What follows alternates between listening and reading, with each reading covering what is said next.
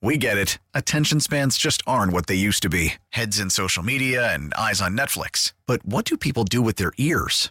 Well, for one, they're listening to audio. Americans spend 4.4 hours with audio every day. Oh, and you want the proof? Well, you just sat through this ad that's now approaching 30 seconds. What could you say to a potential customer in 30 seconds? Let Odyssey put together a media plan tailor-made for your unique marketing needs. Advertise with Odyssey. Visit ads.odyssey.com.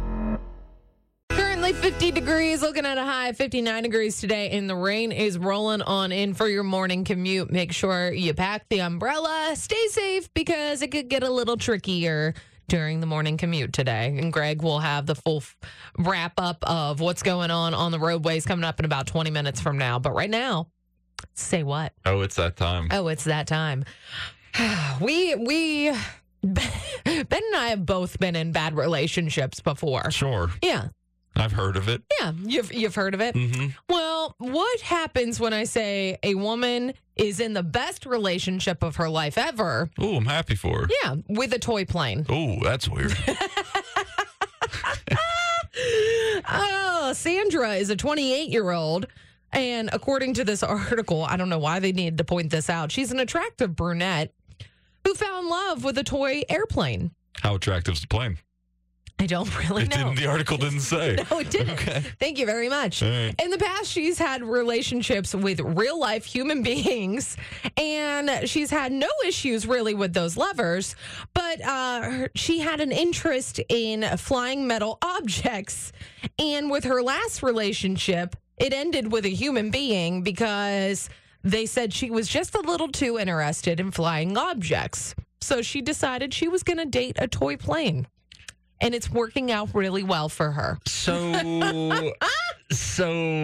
I mean, let's be real. I'm sure the arguments are way down from the last relationship she's been in.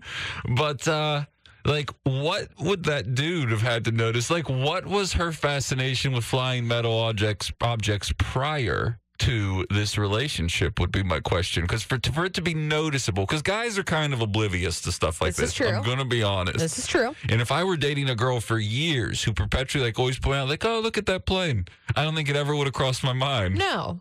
So what could she have been doing or saying in her traditional relationships that would make the guy be like, you know what, maybe you should try dating a plane? Well, this says that she sleeps every night in bed with the toy plane. So if you are in bed with her, that could be an issue. And I used to sleep every night in a race car, but I didn't fall in love with the race car.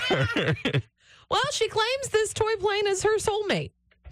I hope so. Again, if she wants to watch Friends instead of Seinfeld, I'm sure she doesn't get a lot of pushback. So, I mean, that's a good way to do the relationship, I guess. I mean, love takes many forms. Sure. So, at least she's not having a single Saturday night. I am.